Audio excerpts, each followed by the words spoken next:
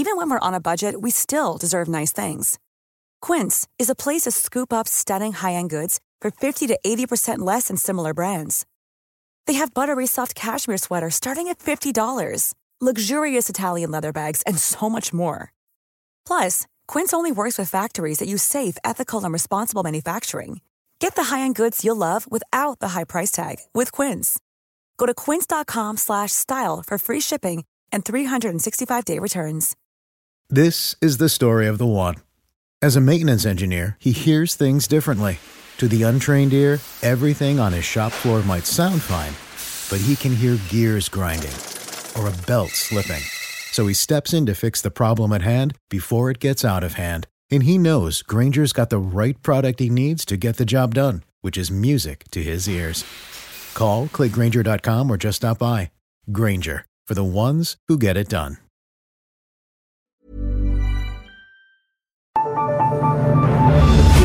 The Michael Reade Show podcast. Tune in weekdays from 9 on LMFM. To contact us, email now, michael@lmfm.ie. Wednesday morning, the 8th of November. Good morning. With much debate and discussion from now till 11 a.m, this is Michael Reade on LMFM. There is a crisis in primary education that has never been seen before, and one that is going to get a whole lot worse. Currently, national schools have a shortfall of 800 teachers. In 3 months' time, an INTO survey indicates that there will be a shortage of 2,000 teachers. You see, parents want to send their child into a primary school. The main thing they're interested in finding out is who's going to be teaching my child this year for the full day. Yeah. And it's a bonus then if the child has a teacher then for extra supports for a part of the day. But those extra supports haven't been happening this year, Mecca. There's been 5,000 plus occasions in the first month of the school year where vulnerable children who get extra supports from the department weren't able to get it because their teacher had to step in and cover for these vacancies. So this is a huge issue, and if that's going to be the statistic for the year, there'll be over 50,000 occasions when vulnerable children won't be having the supports that they're entitled to be getting. This is the General Secretary of the Irish National Teachers Organisation. In my view, this is an infringement of their constitutional right to an education. John Boyle was speaking to me yesterday when he explained to me why he wants government to focus on a crisis instead of wasting time, as he put it, on something that will not impact on a child's education. So that's why Cabinet, instead of going in there today looking at notes about banning mobile phones or discussing the use of mobile phones outside of the school building, because they don't happen inside in the school building in the first case. I mean, wasting time on that rather than dealing with the real issue here in education at the moment. And the real issue is that so many of our children don't have it. I mean, they already have the largest classes in Europe. Their schools are struggling for funding to keep the heat on over the winter. And now we have an added crisis that we don't even have a teacher to teach the children in so many schools. Let's discuss this now with Fiona O'Loughlin, who is Fianna Fáil's spokesperson on education in Shannon Erin. Also with us on the line is Aodhán Ó Ríordáin, the Labour Party spokesperson on education. Good morning to both of you, and thank you for joining us on the programme this morning. Fiona O'Loughlin, could I start with yourself? What do you say to John Boyle and the teachers he represents? Why is the government wasting time on drawing up guidelines for schools and smartphones when thousands of children are being denied their constitutional right to an education? Absolutely. John makes a point in that there is a huge problem in relation to having teachers in the classroom now. But measures have been put in place in terms of getting student teachers, retired teachers, and making more teaching places available. Having said that, it is completely wrong to say that Cabinet was wasting time looking at what could be put in place to support a mobile phone ban with primary school children. Can I just say that Cyber Safe Kids, well-known organisation in terms of supporting our children, did a survey of 8 to 12-year-olds, and 93% of them own their own smart device. Now, that's leaving them open to cyberbullying, which can affect a person for life. Yep. Exposure to violence, to sexual content, and also missing out on engagement in the real world. But the point here, I think, that John Boyle was making, but I think the point here, I know they're very valid points, but I think the point that John Boyle was making here is that they can't use those phones in the schools anyway. They're banned from using them in the schools anyway, and whatever steps you've put in place to bring more teachers into classrooms, it's going to get worse. In 3 months' time, instead of there being 800 teachers short, there'll be 2,000 teachers short. And that's based on a response of about a third of schools. So in other words, it could be 3 times as bad as that. And it is a huge problem, and the Minister is absolutely looking at everything that she can do to try to improve the situation. Just going back to the point, though, about schools, phones outside of the school situation.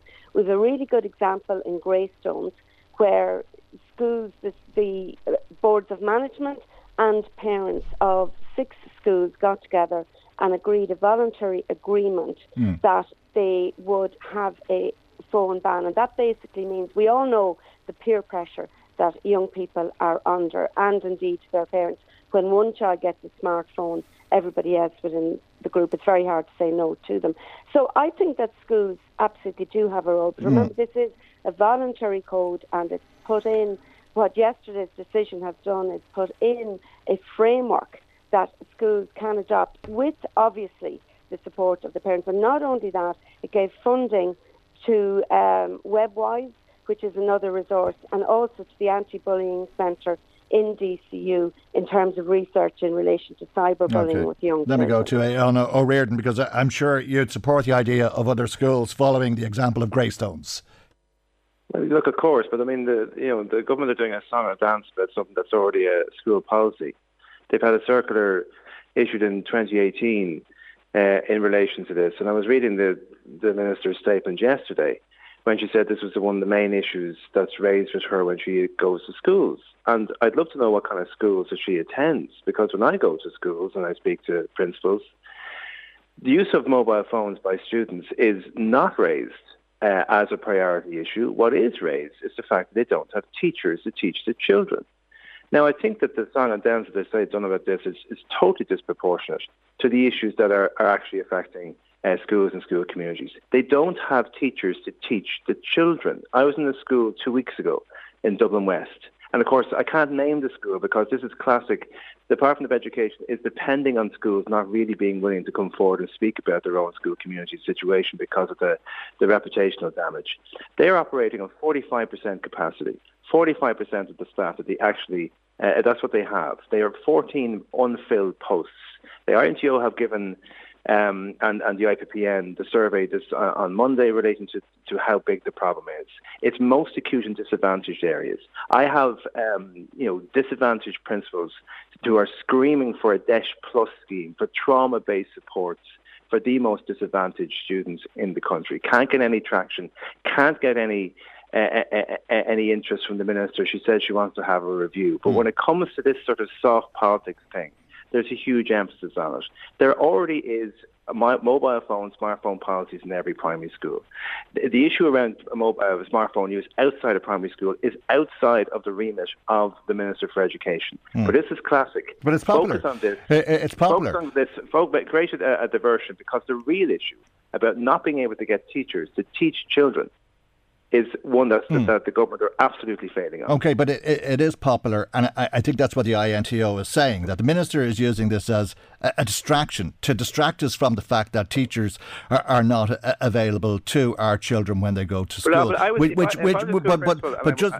school principal for a while, and I got a circular telling me how to deal with parents in terms of smartphone use. And I didn't have teachers to teach these children Monday to Friday. I think I'd throw that circular in the bin. OK, but hold on a second. Because I would feel that this Minister and this government is not in any way in tune with the real needs of our happening day-to-day. OK, but hold on a second, because what the INTO is also saying is that this didn't happen 15 years ago or before that, or before the crash in 2008, and it's as a result of the cutbacks then. Indeed, a legacy of the Labour Party in government and Rory Quinn as the Minister for Education. Well, do you really want to go back to the economic crash? The INTO do.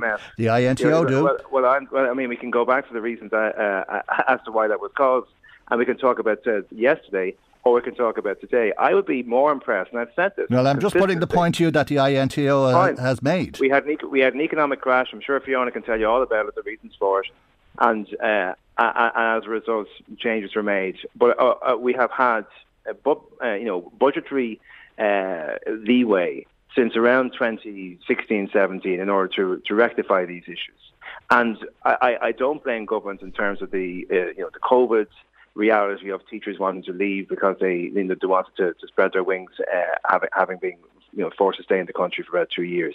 But the issue that I really find most distressing about this is that if government were to say, look, we accept that this is an issue, and we accept that schools are struggling to staff their schools, and here are a number of things that we're going to do to address it. And we've assigned a high level task force of people within the education field in order to try and address the issues. If I've got that sense from the minister that she was grappling with the issue and grappling with the problem, and it was all she ever talked about, but then I take her more seriously when she starts having mobile phone initiatives. But she isn't. Okay. There is no a sense from the department that this is something that they care about. And I will say this much. Yeah. When it comes to schools and education, particularly on the East Coast, particularly in Dublin, particularly in areas around Dublin, and when it comes to disadvantage, this is at the end of the priority list for education thought within the department and the minister.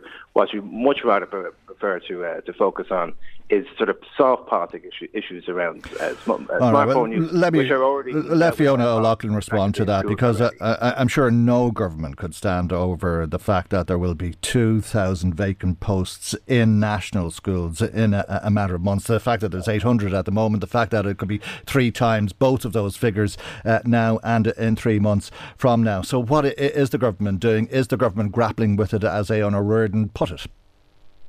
There are many facets to education, and we can't ignore one at the expense of the other. Absolutely, government is grappling with this. The Minister and her team are looking at ways that they can try to circumvent the situation before it escalates to the higher figure that the INTO have said.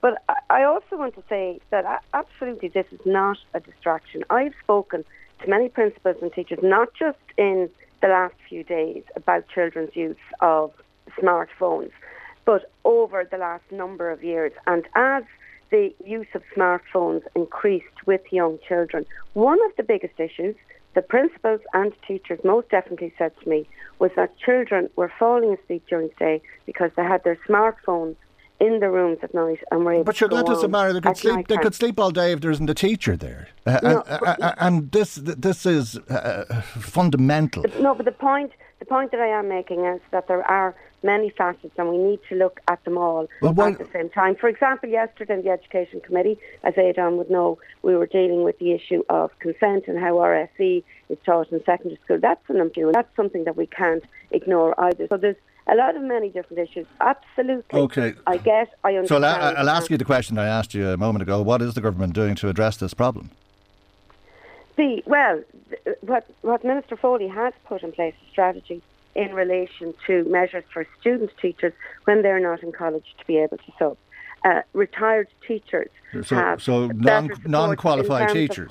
Is that good enough? And that our children are being taught by people who are not qualified to teach them?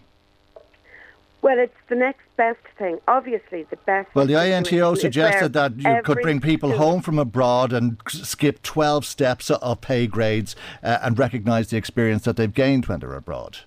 Well, I absolutely would agree with that. I think we should do it, and I've made a suggestion myself that we should have affordable housing in Dublin in particular for those, not just teachers, but those who are in essential services, have subsidised housing, and I think that would help start the problem. There's a number of different areas, but I can assure you that the Minister and her team are absolutely looking at this, and they're drawing up a plan to try to deal with what is coming down the line. Okay, so there will be subsidised housing for teachers? No, I'm not. Guards, okay. You'd support the idea. I have put that forward, That is not government policy. Okay, but the government isn't doing anything specifically that you can tell us this morning in relation to shoring up this shortfall. Well, I've already spoken about how a lot of teachers have retired at the early age of 55, and because of different reasons, it wasn't really, say, financially viable for many of them to go back teaching because of tax issues. That has been sorted now. So a lot of teachers who are still relatively young at 55 are going back on a substitute basis and on a temporary basis. That is certainly helping. There are also extra places within teacher training colleges, but I do appreciate that's not solving the problem now, but it's trying to help down the line. Yeah, okay. Have you much confidence in that Aon or Reardon, or that children that are in primary school now will have a teacher, or be guaranteed a teacher, if we're looking at a shortfall of 2,000 teachers in a matter of months? No, I don't. And look, on the smartphone issue, look, I'm the father of a 5-year-old daughter. You know, I dread the day that she'll ask for a smartphone. But what's more important to me is the fact that she might go to a school that has a teacher who's fully qualified who can teach her, and also is in an environment of education where they have the resources available to them to make her feel comfortable in the classroom, and that they can maximise those human interactions, which is what school is all about. And this is my problem here, is that the department wants to talk and the minister wants to talk about anything else but that. And having this sort of initiative around smartphones, it's lovely, but guess what?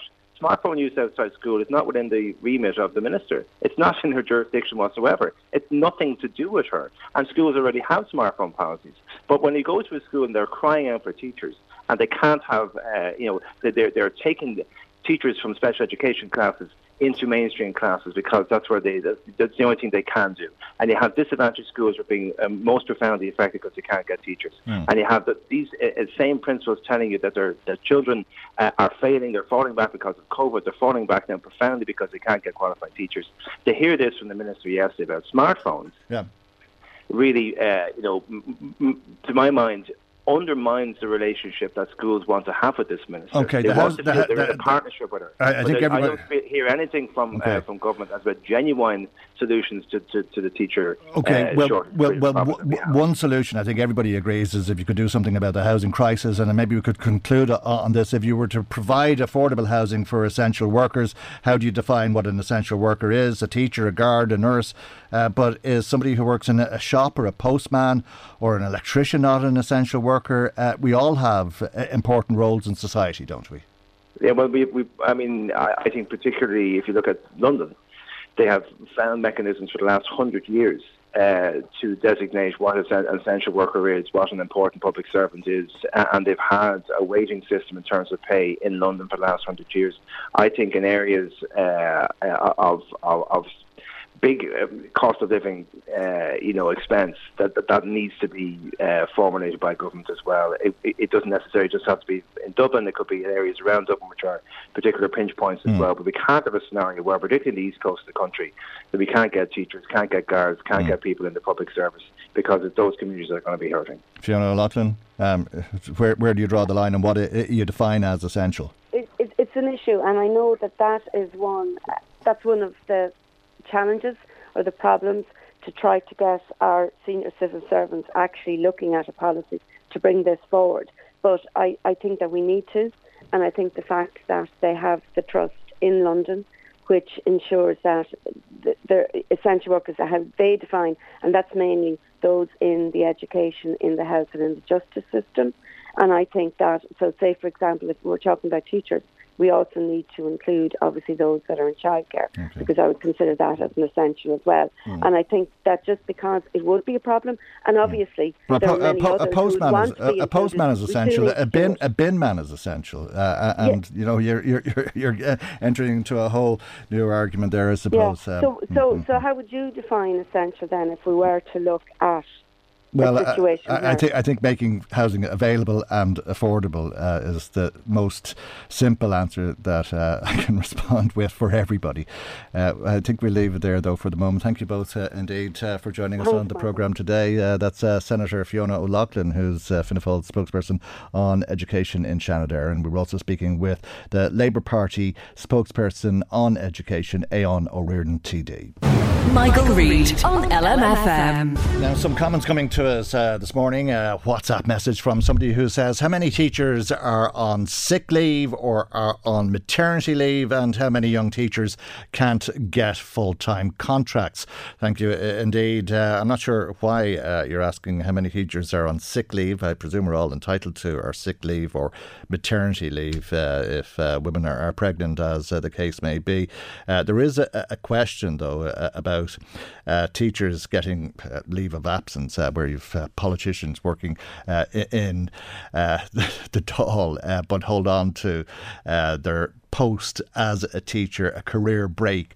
And I think that if some of those posts were extinguished, or the contracts were extinguished, and they were offered to new graduates, you may have a different situation. All right. Somebody else then sending us a text saying, I don't think the issue with smartphones should be left to teachers. Surely it's up to the parents, and that the parents are to blame if they're allowing their children to have smartphones when they're so young. Another text from somebody who says, I see she's still ignoring the elephant in the room. This is Senator Fiona O'Loughlin. It was the same on the Tonight Show last night. Is it not the first thing to do to have a teacher to teach a child? Aodhán Ó Ríordáin is right, says our caller. Kids already don't have their phones in the classroom. Why is this getting so much traction? I wonder. Thanks, Michael, says our caller. Thank you indeed for that. And anybody who has been in touch with us so far this morning, if you'd like to comment on the programme, our phone number is 0419832000. You can text us or WhatsApp us on 086 1800 658. Email michael@lmfm.ie. Now to the death of a woman in Dundalk 4 years ago, and questions about that death that were raised in the Dáil yesterday. Taoiseach, I want to raise the case of the death of Margaret Bracken. Margaret's body was discovered at her home in Dundalk on December 16th, 2019, and the Gardaí very quickly concluded that there was nothing suspicious about the circumstances of her death. Extremely quickly. The sergeant and the inspector spent less than 10 minutes in the house before doing so. But they ignored all of the evidence, which strongly suggested that a robbery and struggle preceded the heart attack that she did then die from, as the post-mortem found. They ignored the fact that her body was naked. They ignored the fact that her handbag had been robbed with a large sum of money inside it. They ignored the fact that her final call had been to 999, that the CCTV control box was missing, that the kitchen table had been completely cleared, which was very unusual, that all the plugs were unplugged. The family have been let down extremely badly by the Gardaí. I know that the daughter spoke to the Tánaiste. The question is whether the Taoiseach agrees that at the very least we need to have a coroner's inquiry as soon as possible into this. That's People Before Profit TD Paul Murphy speaking in the Dáil yesterday. The death of Margaret Bracken was also raised by another TD. This is Independent Joan Collins. I want to raise the issue of the untimely death of Margaret Bracken as well, who was found naked in her home in Dundalk on December 16, 2019. The family had been campaigning for justice since her body was discovered in the hallway of her home in Dundalk. The crucial issue here that the scene wasn't sealed off at the time, and two Gardaí made a decision quite quickly that it was natural causes that caused her death, and all the evidence was contaminated hereafter. Deputy Murphy has made a point about the CCTV camera, the 999 call, the handbag missing, money taken from the house, and it was the subsequent events that took place after that that needs to be inquired into. And I put a question and a letter to Minister of Justice in 2022, and she replied that she'd no statutory role as Minister to intervene. But I was calling for an independent inquiry, quite simply, around the circumstances of the death. Investigation to date, further recommendations could have been done by Chief Superintendent rank from another division. And equally, the Minister could appoint a person, such as a senior lawyer or recently retired judge, to review the evidence of the situation. And the fact is, there's no death cert, there's been no coroner's inquiry, and there has been no court case. And can the Minister, Taoiseach, look at this? Right, that's Joan Collins. This was the response from the Taoiseach. In relation to the sad death of Margaret Bracken, and may I once again extend my condolences to her family and all those who know her. I'm afraid I'm not familiar with the details of the case, although I am aware of it. My understanding is that the decision on whether or not an inquest is carried out is a matter for the county coroner. And obviously, if there's any issue around Garda actions, they would be best investigated by means of a complaint to GSOC. But I'll certainly let Minister McEntee know that it was raised here in the Dáil again today. OK, that's the Taoiseach Leo Varadkar speaking in the Dáil yesterday in response to Paul Murphy and Joan Collins. I think we'll be hearing more about the untimely death of Margaret Bracken 4 years ago in the coming days. Now, if you'd like to make comment on the programme, 041 983 2000. That's if you want to ring us, text or WhatsApp 086 1800 658. Email michael@lmfm.ie. Michael Reade on LMFM. The Garda Commissioner Drew Harris was in front of the Oireachtas Justice Committee yesterday, highlighting some of the challenges the force face. The environment in which we police has become more difficult. We seem to be dealing with more traumatic situations, and we're certainly dealing with a good deal more of abuse and assault than Garda members might have faced 10, 15 or 20 years ago. And that's regrettable, but it's also an international trend in terms of what's happening to police services throughout the world. So we're not immune to factors which are changing society and their view of policing throughout, in effect, Europe.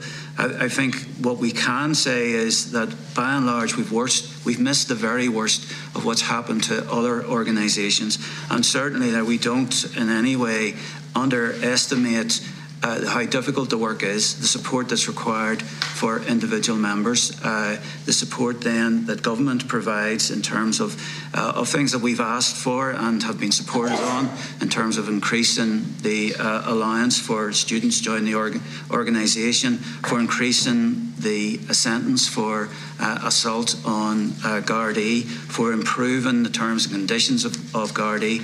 All of these are things that we have taken forward, and I have taken forward as Commissioner. So we've done an awful lot, and we recognise as well then that we invest an awful lot, and we invest a lot in our people through training, and we want them to stay in the organisation if at all possible. And anything that we might do, we will be doing. But you don't think that number of resignations points to a morale problem?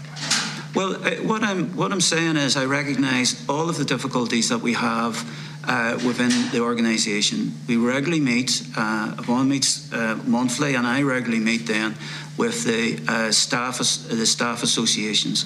And the morale issues that we face, and I'm not avoiding any of these issues in terms of the difficulty of policing. At the same time, I point to people's sense of belonging with the organisation, their sense of the duty that they feel to the people of Ireland, and their recognition of how important their work is.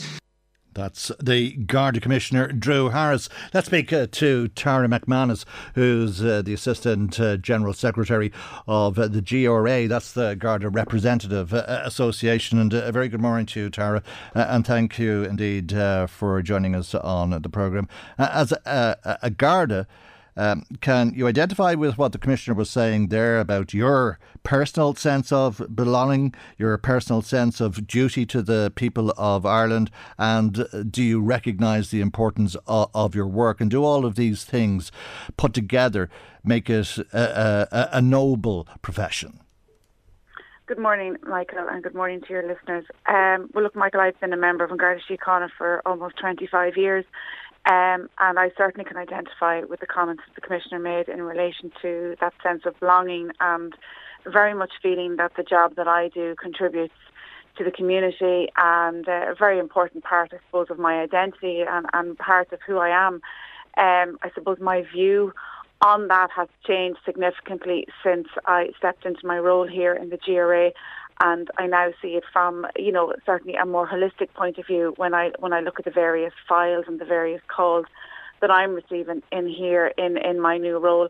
I think the Commissioner, he kind of skirted around the issue of morale there. I suppose it's the first time he's been on record kind of identifying that is an issue without actually saying, yes, there is an issue. So it is good that he has finally, recognised that there are difficulties and that there are problems. No different to anywhere else, though, as he was saying at the beginning of that clip. Well, look, we would say that is not the case. I mean, there is nobody else in the country that does what we do. There is nobody else, there is no other occupation or indeed industry that you can compare to the work of a police officer. Sorry, I meant no different to police forces in other jurisdictions. Yeah, absolutely. And again, I would recognise that. And he did allude to the fact that other police forces are dealing with much higher levels of resignations, and obviously they deal with much higher levels of violence. And I suppose we've always very much prided ourselves on the fact that we police in this country without firearms, and that we police with the consent of the Irish people, and by doing so we work in the community. There definitely has been a shift and a change in recent years, and of course that is backed up by the fact that 646 of our members have been assaulted so far this year, with about 300 or so of those actually being what we would deem serious assaults, where the member would have required hospitalisation. So you're talking about open wounds, fractures, head injuries, things like that. So it definitely is becoming a more dangerous job, and it's becoming a more volatile job. And of course that can be, you can account for that for lots of different things. I suppose drugs and different things can contribute to that. But look, I mean, I did watch the Commissioner, and I took avid notes of the various comments that he made. And look, as I said, it's without him actually accepting there was a morale issue. He did allude to the fact that there are difficulties and that there are processes and things being put in place to try and deal with that. So that would be welcomed. Okay, and if police forces across the world are seeing increased challenges in their work, what do you think the difference is here? If morale is lower here than elsewhere, is it the Chief of Police? I don't know, can I say that morale is lower here than anywhere else. I can just refer to our own recent work in relation to the exit interviews that we did, and 100% of the respondents that I spoke to did mention morale. I suppose we police differently, we have different communities. I think the morale issues that we have are linked to a whole range of reasons, which of course I've spoken to very frequently about it in the last 12 months. But I would say, that as long as the Commissioner is starting to address those issues and starting to actually acknowledge that they are problems, then we would see that there will be a shift and a change and a time to start, putting plans and strategies and policies in place that can actually address those. In relation to the Commissioner, obviously we still have that ballot kind of hanging in the background there, with the 99% of our members stating that they had no confidence in them. And, it's encouraging that the Commissioner, I suppose, maybe is using that to kind of start addressing these issues and say, well, look, there is a difficulty, there is a problem, and I need to be seen here to address these problems. You've been critical of the Minister as well. Helen McEntee was in front of the same committee yesterday, and she was asked about the criticism the GRA has made of her not meeting with the organisation, and she said that she meets with you as often as possible. Are you satisfied now that both the Minister and the Commissioner are taking some steps to address the disquiet within the force and the concerns that you have? We heard there about the training allowance and the increase in offences or sentences for people assaulting Gardaí and so on. Well, we very much welcome that training, or the increase in the training allowance that's gone from €184 a week to just over 300. So, I mean, that could be the real difference for somebody who's considering a career in Garda Síochána. It's a fairly significant increase, so we very much welcome that. In relation to meeting with the Minister, we've met her twice this year. And and obviously that second occasion was on the back of the no ballot confidence in the Commissioner, and on the back of writing to the Minister on a number of occasions seeking to actually meet with her. That meeting was quite progressive and it was quite positive, and we were very open about the difficulties and the issues that we had.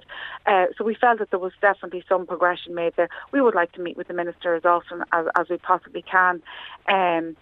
So I definitely think there has been a shift there, and people are beginning to realise that there are significant difficulties within An Garda Síochána, and those responsibilities fall to the Commissioner and to the Minister to address those difficulties and to do whatever we can to try and challenge them. I suppose our other issue here is the high number of resignations. The numbers mentioned in the Oireachtas yesterday were 116. They're actually incorrect. It's actually closer to 130 resignations that we've had, and the last bulletin that was actually released a couple of weeks ago, we actually had more resignations on that list than retirements. So we can see the trend now is starting to shift, where we now are looking at higher resignations than retirement, and that again is hugely concerning for us. And again, something that needs to be urgently addressed is the retention issue within An Garda Síochána. Okay, we'll leave it there for the moment, Tara. Thank you indeed for joining us today. That's Tara McManus, Assistant General Secretary of the GRA, the Garda Representative Association. Michael Reade on LMFM. There needs to be an awareness campaign to counter the misunderstanding that young people have about vaping.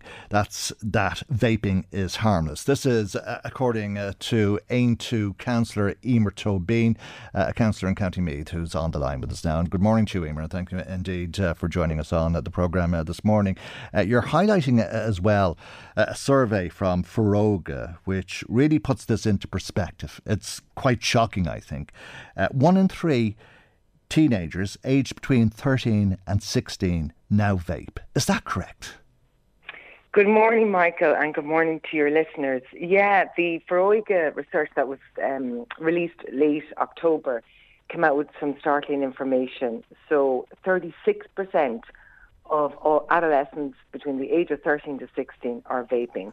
And many of them would never have smoked, but they have taken up vaping. So there is this kind of viewpoint among some of them that, they're doing something that is less harmful than smoking. But we all know that vaping is not harm-free. And I feel, on the back of this research that's come out and on the back of the bill the government published in May, that we're at a critical transition point in relation to establishing much stronger legislation, policy and information around this, because as you mentioned, these numbers are incredibly high. It's quite unbelievable, although I suppose we see it every day in front of our faces. People going around with a monkey around their neck, quite literally, not just on their back, but quite often they wear them as chains, and they seem to be puffing on these things all day long. Absolutely. So, the whole ease of access and the whole ease of being able to use a vape any time of the day is probably, even more damaging from the point of view that they're doing it so regularly. And there is this, image of it being incredibly cool as perceived by young people.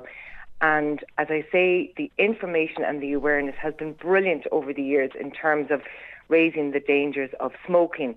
But in the last 4 or 5 years, there hasn't been a clear message sent out by the HSE that this habit is incredibly addictive.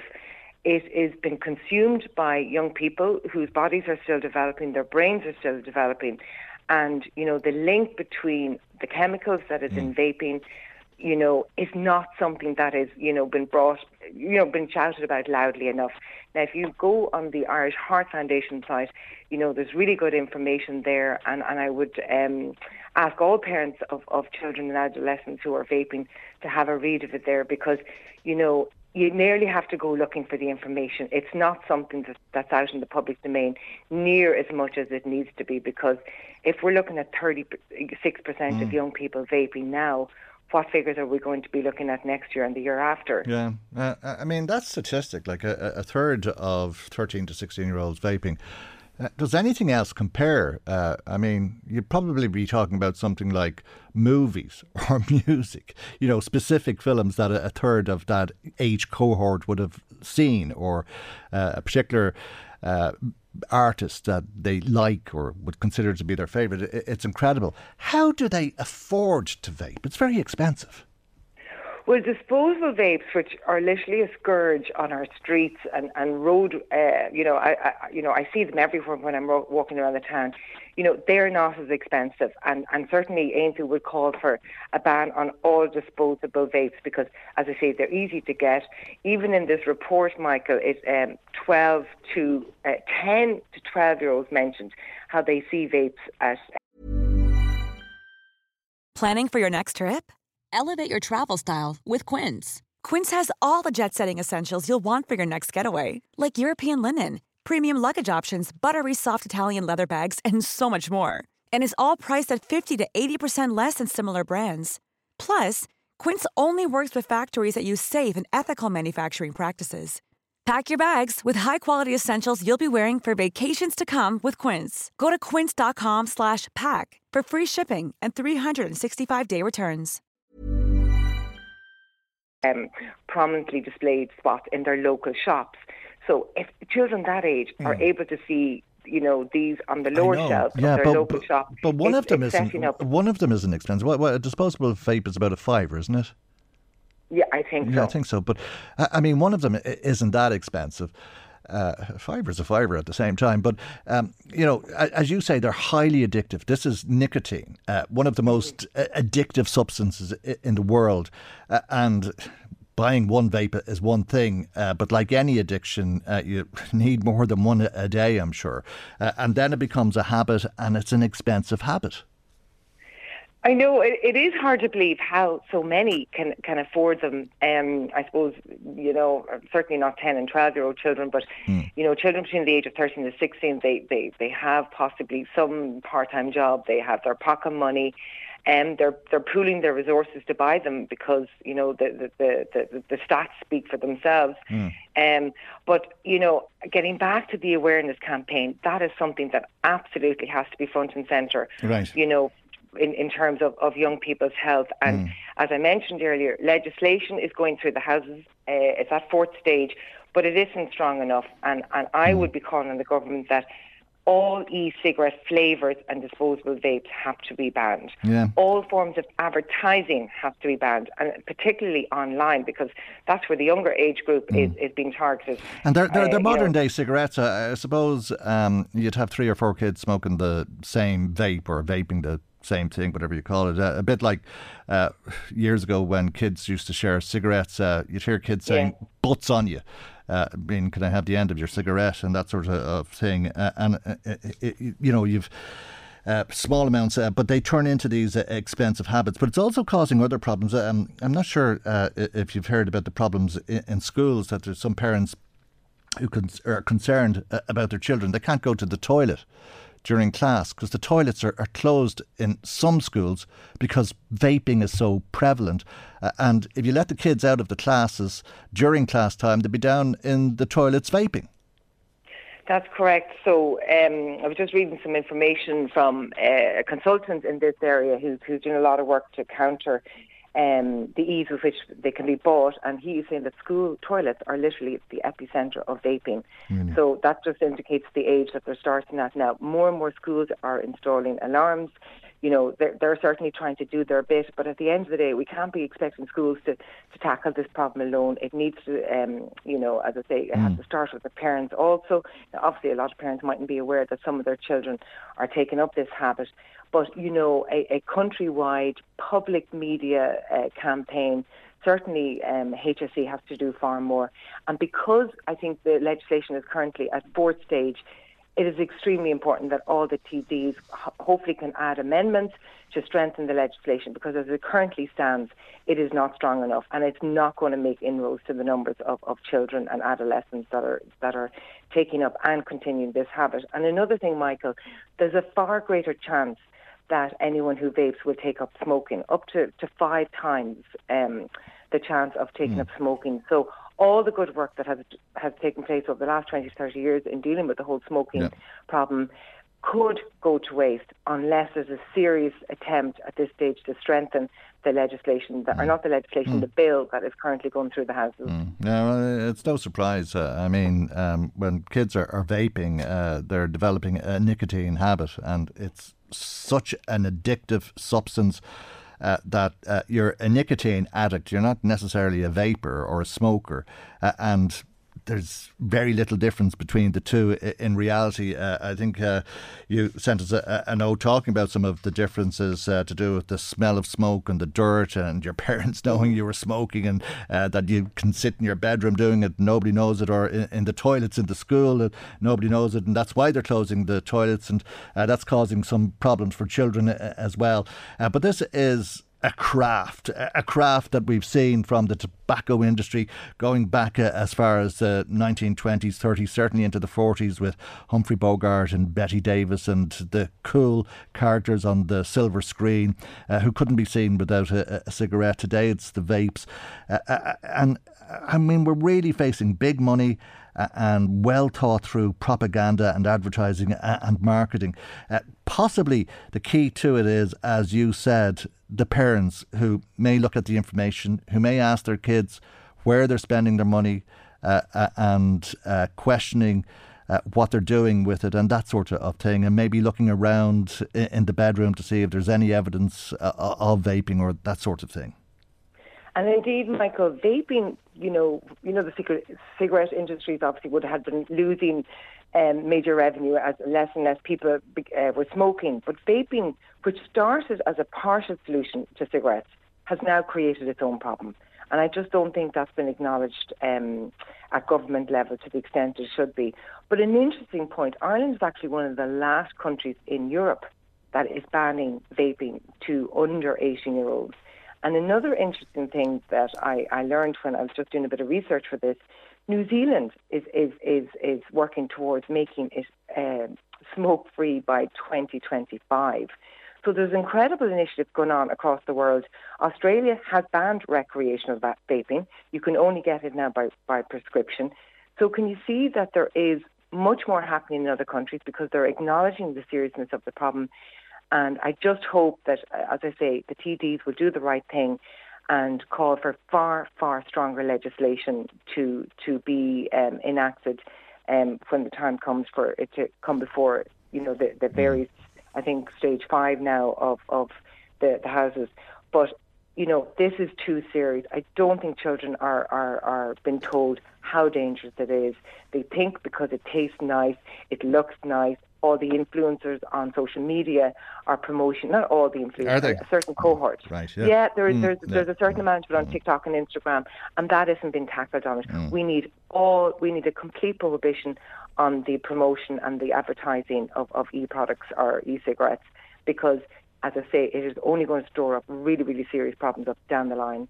OK, we leave there for the moment. Thank you indeed for joining us. Ain 2 councillor in Meath, Emer Tobin. Susan in touch with us saying, I can't believe how vaping has become so widespread. It's ruining the air quality everywhere I go. Thick clouds of vape smoke.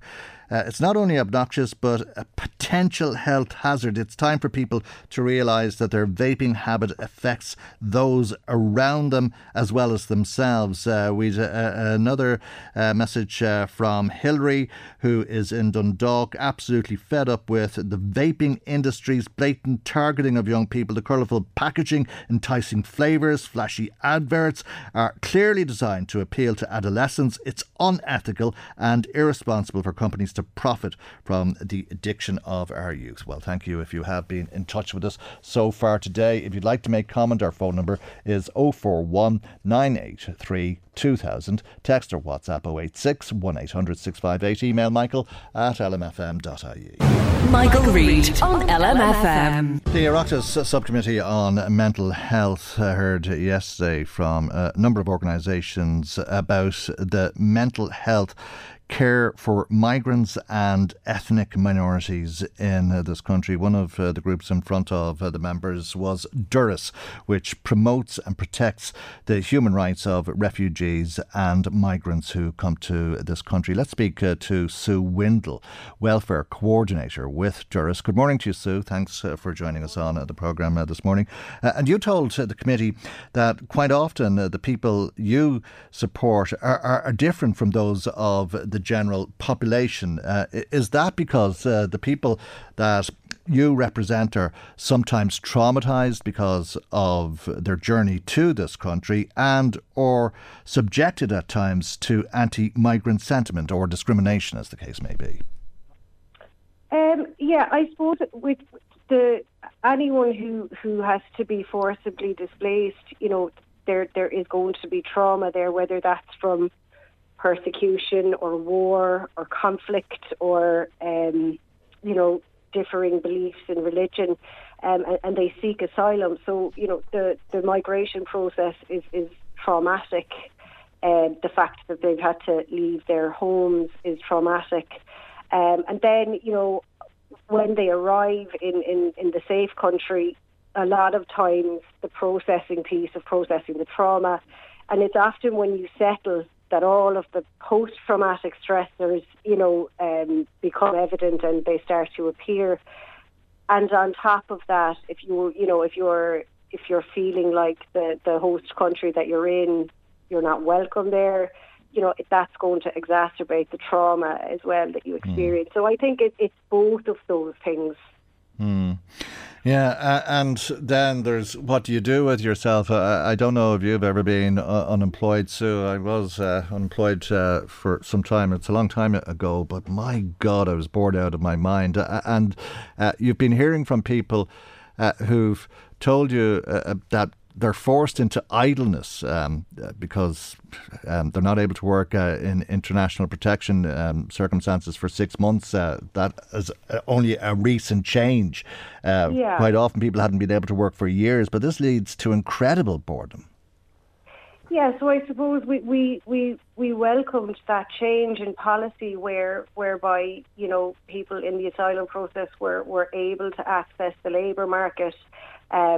But prior to that, I suppose again it's coming back to the conditions, the congregated settings, and the fact that you may want to integrate and you may want to work, and but you're restricted from doing that, and it gives you a lot of time to think about all of the ways that you've been displaced and you've been traumatised, and again I suppose that can lead to other things like substance misuse, domestic violence, and since the new policy change came in and people in the asylum process can work, it has made a great change.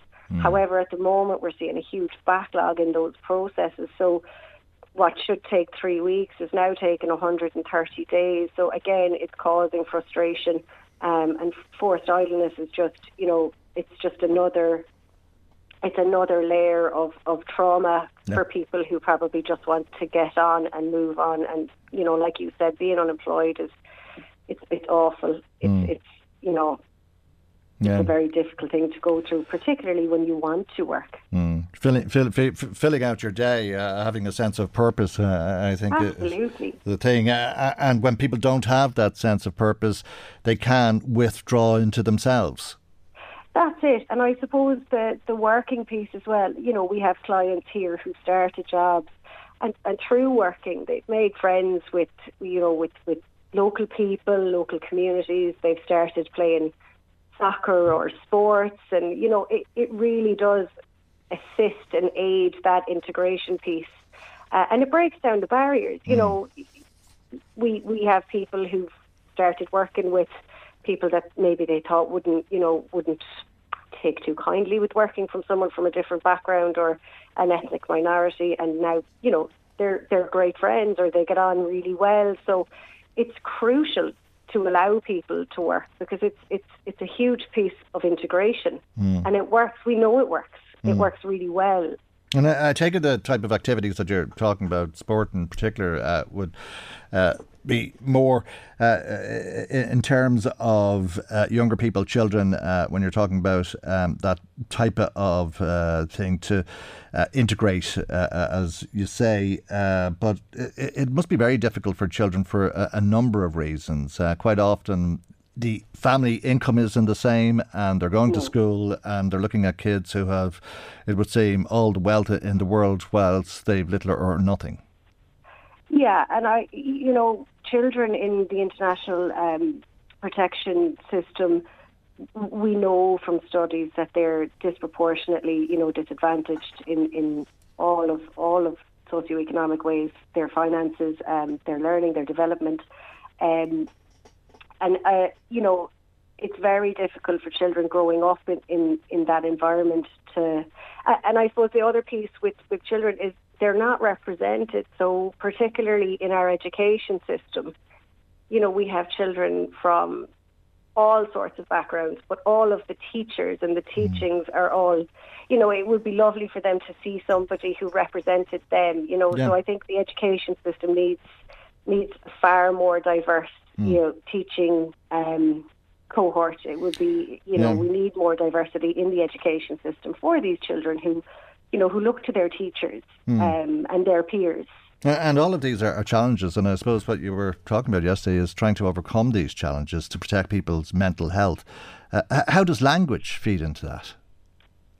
So language, it's I would say, one of the biggest barriers to overcome, because when you don't have a voice or you can't speak for yourself, it really puts you in a deficit with any sort of representation for yourself. So language is a huge part of integration, and we've seen clients who have come in with no English at all, and then to watch them kind of flourish and a year down the line they're fluent in English. But some families don't have the luxury of being able to access those classes. So we have families that come in through different immigration pathways, for example, family reunification, and they would be the more hidden families. So we have families that have come in through that pathway who have been here for a very long time but have never been able to access English courses or English language courses, and so there's still a lot of work to be done around the language piece. And I suppose, as I say, Sue, these are all challenges that you would hope that people will be able to overcome. We all have challenges in our daily life. I don't need to bore you with the challenges I had this morning trying to get the car started, or the way the computer didn't work, or whatever else. And at the end of the day, I go home and I say, "Oh my God, what a day!" But I would never complain about any of the things that we've been discussing. I'm lucky enough not to have any of those challenges, and they're on top of the challenges that the rest of us experience just through living on a daily basis. And that's why you're saying that special supports need to be put in place for migrants and ethnic minorities. Yeah, I suppose, having an understanding within, particularly the mental health services, that it's not a one-size-fits-all approach. It can't be. Having, I suppose, when you look at mental health, like there's certain cultures where, they don't have the vocabulary for mental health or depression or anxiety. It doesn't exist. So having, culturally competent or, staff who understand that, people will present, particularly ethnic minorities and migrant minorities, will present and still need the support but won't be able to maybe advocate for themselves, or there's more layers of difficulty when they do present with mental health difficulties. More layers of difficulty, more challenges, more problems, I take it, in terms of some of the issues you mentioned, like substance abuse or domestic violence, and stigma then as well about seeking help. Yeah, I mean, we know in certain cultures, mental health is it's addressed differently to maybe how the Western world would address it. A lot of people would turn to religion, or isn't spoken about. In general, it's seen as a shameful thing. So it's breaking down that stigma and informing people from migrant backgrounds that, it is okay to ask for help, it is okay to seek help. And also responding to people from migrant backgrounds in a holistic way rather than a westernised approach. We know that some of our clients who struggle with mental health would be, the first port of call would be to be given medication. And that's across the board, but to understand that may be not the correct approach for this person, it's kind of pathologising the symptoms and, well, this person seems depressed, so we'll treat the symptoms. But that necessarily won't work for everyone, for people from different cultures. And another pathway might be more beneficial. And it's having that in mind. It's keeping that in mind when policies are being designed, that all staff should be culturally competent. That's it, and I think you gave a lot of food for thought for the politicians and policymakers to mull over, but indeed for all of us to think about with our new neighbours in this country, and there's many of them, of course. So thank you very much indeed for joining us on the programme this morning. That's Sue Windle, Welfare Coordinator with Durris. Michael Reade on LMFM. Well, we've had a lot of talk recently on the programme about how Bus Éireann is just not capable of delivering a reliable bus service in County Meath, particularly in Ratoath and in Ashbourne. But we've had a lot of people in touch with us on foot of those conversations complaining about bus services here, there and everywhere. And indeed a few people in County Louth and in Drogheda. And Paddy McQuillan, Independent Councillor on Louth County Council, joins us now because he's written to the Joint Oireachtas Committee on Transport about local services. He's on the line. Good morning to you, Paddy, and thank you indeed for joining us. You're particularly concerned about the 173. Good morning, Michael, and good morning to your listeners. Yes, I am, yeah. The bank holiday weekend in particular, on the Friday of the bank holiday weekend, the town service, the 173, did not run to Moneymore at 9, 10, 11 and 12. Now, I got called from service users who were stranded because of this, and it seems that on this occasion it was down to spare parts not being available, and they had to wait for parts to come in. Now, this is unacceptable, I suppose, in this day and age for a town service, for buses to be waiting for parts to come in. So it wasn't down to drivers, it wasn't down to staff, it was just literally down to parts. Yeah. But that's little or no comfort to the people who were stranded. So the bus broke down. Is it the same bus that would have arrived at 9, 10 and 11? Was it one bus that broke down? You see, that's the problem we have. The problem we have with the town bus service, the parts is only a small percentage of the problem. The problem is we need an increase in bus service, especially the 173. It only runs once an hour, but it needs to run more. So that's why I wrote to the Joint Oireachtas Committee and requested 5 things from them. And one of them was an increase in the bus service, the 173, and to have it running on a Sunday as well, because the D4 and the D5, they run on Sunday, but the 173 doesn't.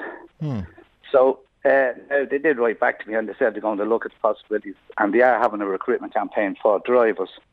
But it's not just the buses themselves, it's the infrastructure around the services around the town too we need addressed.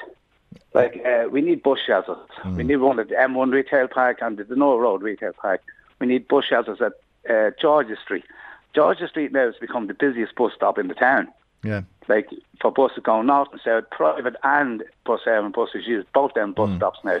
Why isn't there a bus shelter in either of the retail parks? I mean, is that not down to Louth County Council and the planning permission that went with the construction? Surely you'd say, look, you need to have a bus stop and a bus shelter as part of your application.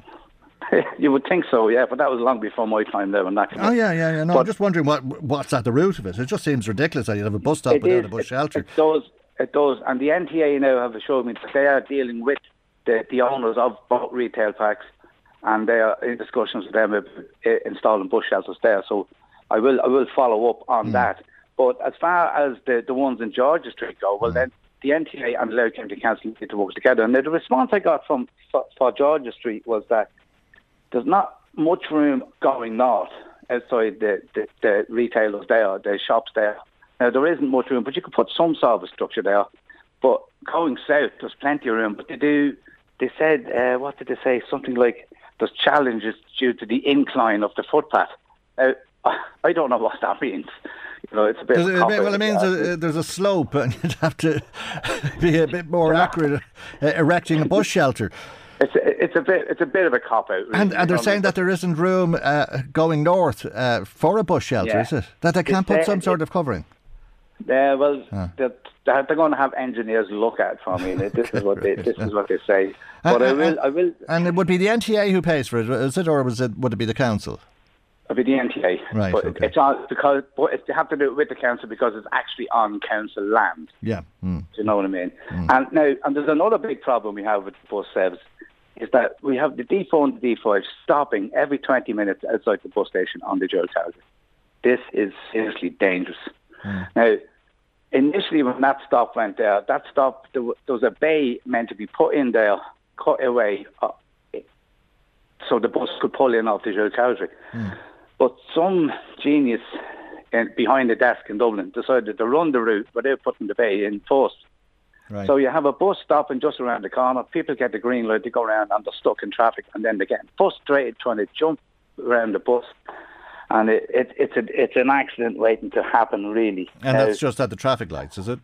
That's the one just at the traffic lights there, heading north on the dual carriageway. Now, a lot of people have said that to me, and I've seen it myself.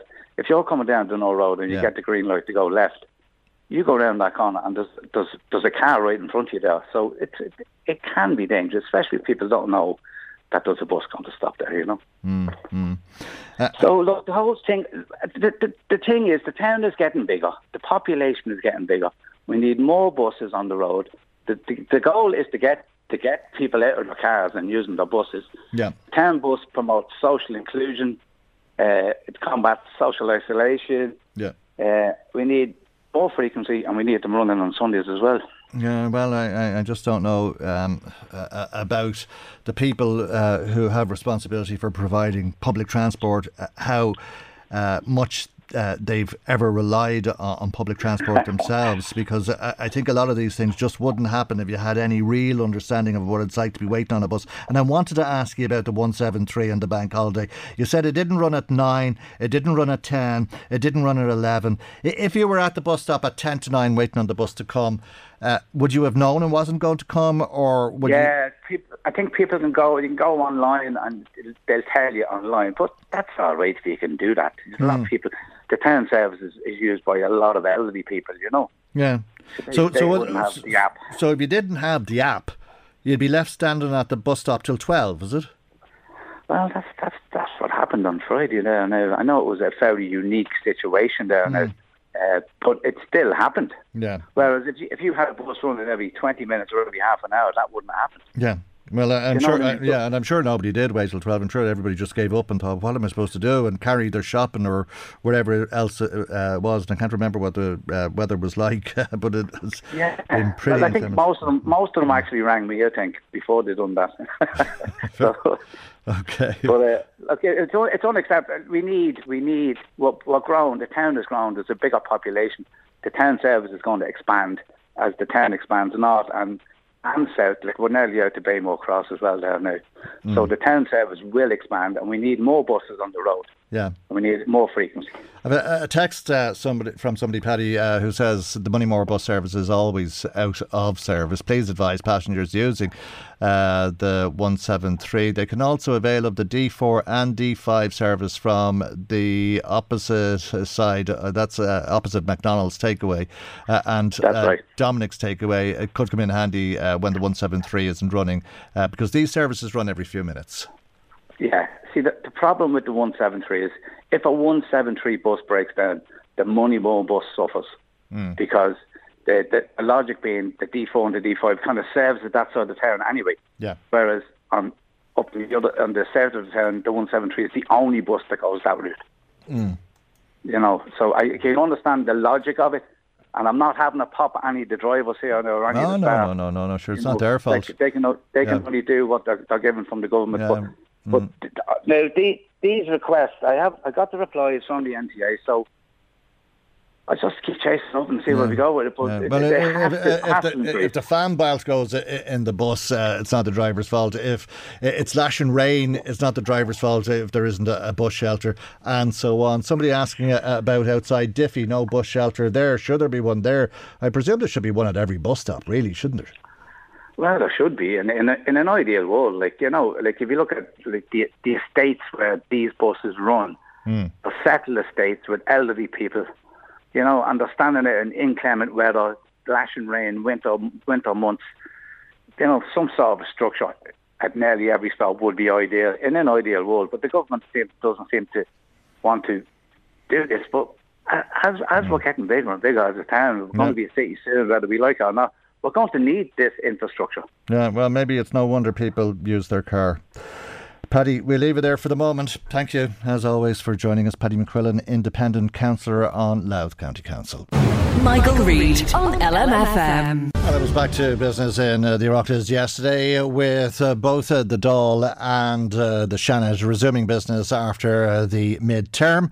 And indeed, flooding in North County Louth was raised in both houses. I want to discuss the devastation caused by flooding last week in North County Louth. It has been a very tough week for all people in my home area. I firstly want to commend the people who went for days without rest, saving their homes, saving their businesses, saving their farms. Some of them, unfortunately, did not get to save their homes and their farms and their businesses. There are still buildings that are still flooded in County Louth. There are fields still flooded. There are driveway. People are still not able to access homes and roads currently, as we speak, a week later. I also want to thank the council workers who were there. They worked tirelessly all week, but there just simply wasn't enough of them.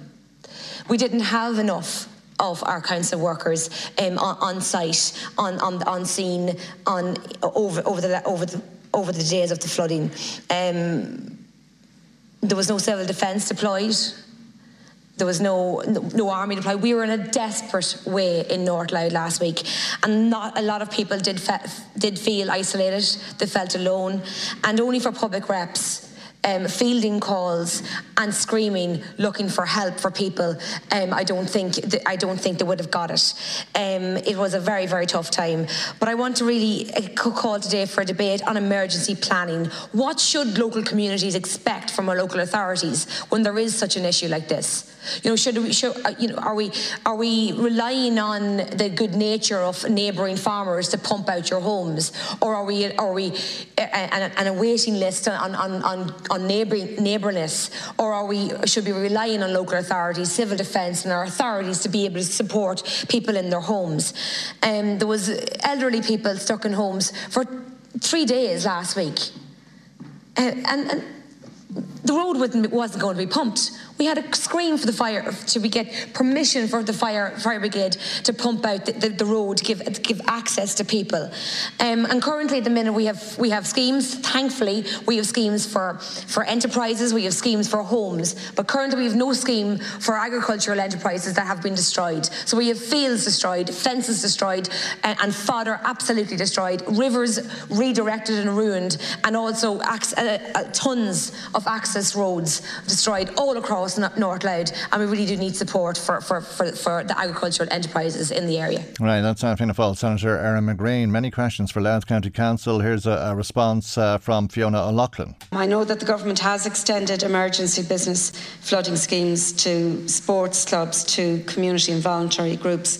The fact that it is for small businesses who are at the loss of more than €5,000, farming is business as well too, so I'd find it hard to think that farming families, farming enterprises would be left outside of this, but we certainly will look for clarification, and also we will look for debate on emergency planning, because to be fair, the Centre makes a fair point that we need to know there are expectations of local authorities, of civil defence, be that a voluntary organisation.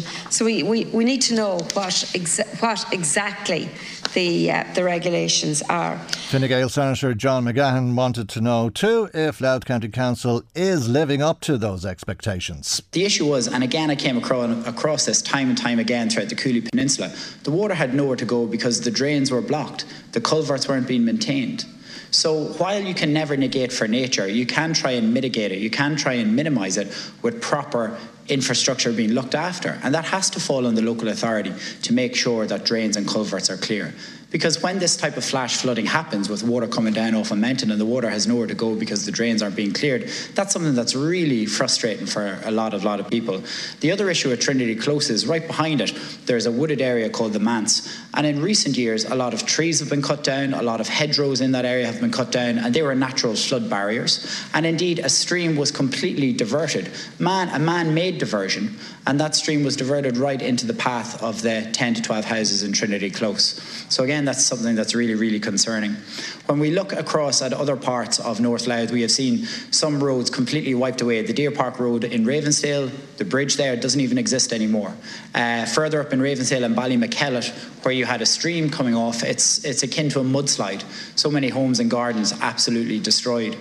And again, what I would say is that I have to be considerate of the response of the local authority in these situations. And I would ask questions to say, why weren't the civil defence called in at one stage? Why weren't the army called in at one stage to help with sandbags? Over 2,000 to 3,000 sandbags were provided to people right throughout the Cooley Peninsula to try and help with this. But this is a huge emergency situation, and it should have been all hands on deck. But it's just inexcusable, Minister, when I saw so much flooding around the place, when we had the fire services there, and the key thing that the fire services kept saying to me was, we have nowhere to pump this water because this drain is blocked or that drain is full. We have nowhere for this water to actually be pumped, and we just have to spend the next few days waiting for nature to take its course. I just don't think that that's acceptable in this day and age, that we have seen so many drains and culverts blocked, which wouldn't have made this any better. This was still going to be an issue, but it certainly would have minimised it, it certainly would have mitigated it, and it certainly would have been helpful to a lot of the people who have found themselves flooded in the last week and a lot of businesses that have been destroyed. Fine Gael's John McGahon speaking in the Shannon over in the Dáil. There was more questions about Louth County Council's performance. I think a big question is in relation to government funding to make sure infrastructure such as roads can be reopened, that bridges can be fixed, and then we look at what mitigations are possible in North County Louth. And I have a very specific question in relation to Dundalk, because we were probably only one rain away from thousands of houses being flooded. If I'm talking about the likes of Clunanda, Bay State, everywhere basically between the, off the Avenue Road, between the Red Barns Road and between the Red Barns Road and the Alphonsus Road. As I say, it's a huge number of estates, and the fact is we do not have the capacity to deal with the amount of wastewater. We generally have flooding on a normal day. So what that tells me is there's a difficulty between Irish Water and between the council, between the subcontracted company that operate the local pumping station, and I think an assessment needs to be made, because we cannot deal with the capacity of water. That's new estates, new factories and whatever that have been added in recent years. OK, that question about capacity from Sinn Féin TD Rory O'Murrochú, he was putting that point to the Taoiseach Leo Varadkar. O'Murrochú raised the issue of flooding in North Louth, in Carlingford and elsewhere. I want to extend my sympathy and solidarity to the people affected. There's a scheme for residents, which is not just for homeowners, it applies to landlords and renters too. A scheme for businesses, an enhanced scheme for businesses, and there will be a special allocation for public infrastructure as well. I can't answer the specific question he asked. I don't have the information or expertise to answer it, but we can certainly follow up on it. That's Taoiseach Leo Varadkar responding to that point in the Dáil yesterday. I think there'll probably be more talk about Louth County Council's performance before and after the flooding for some time to come.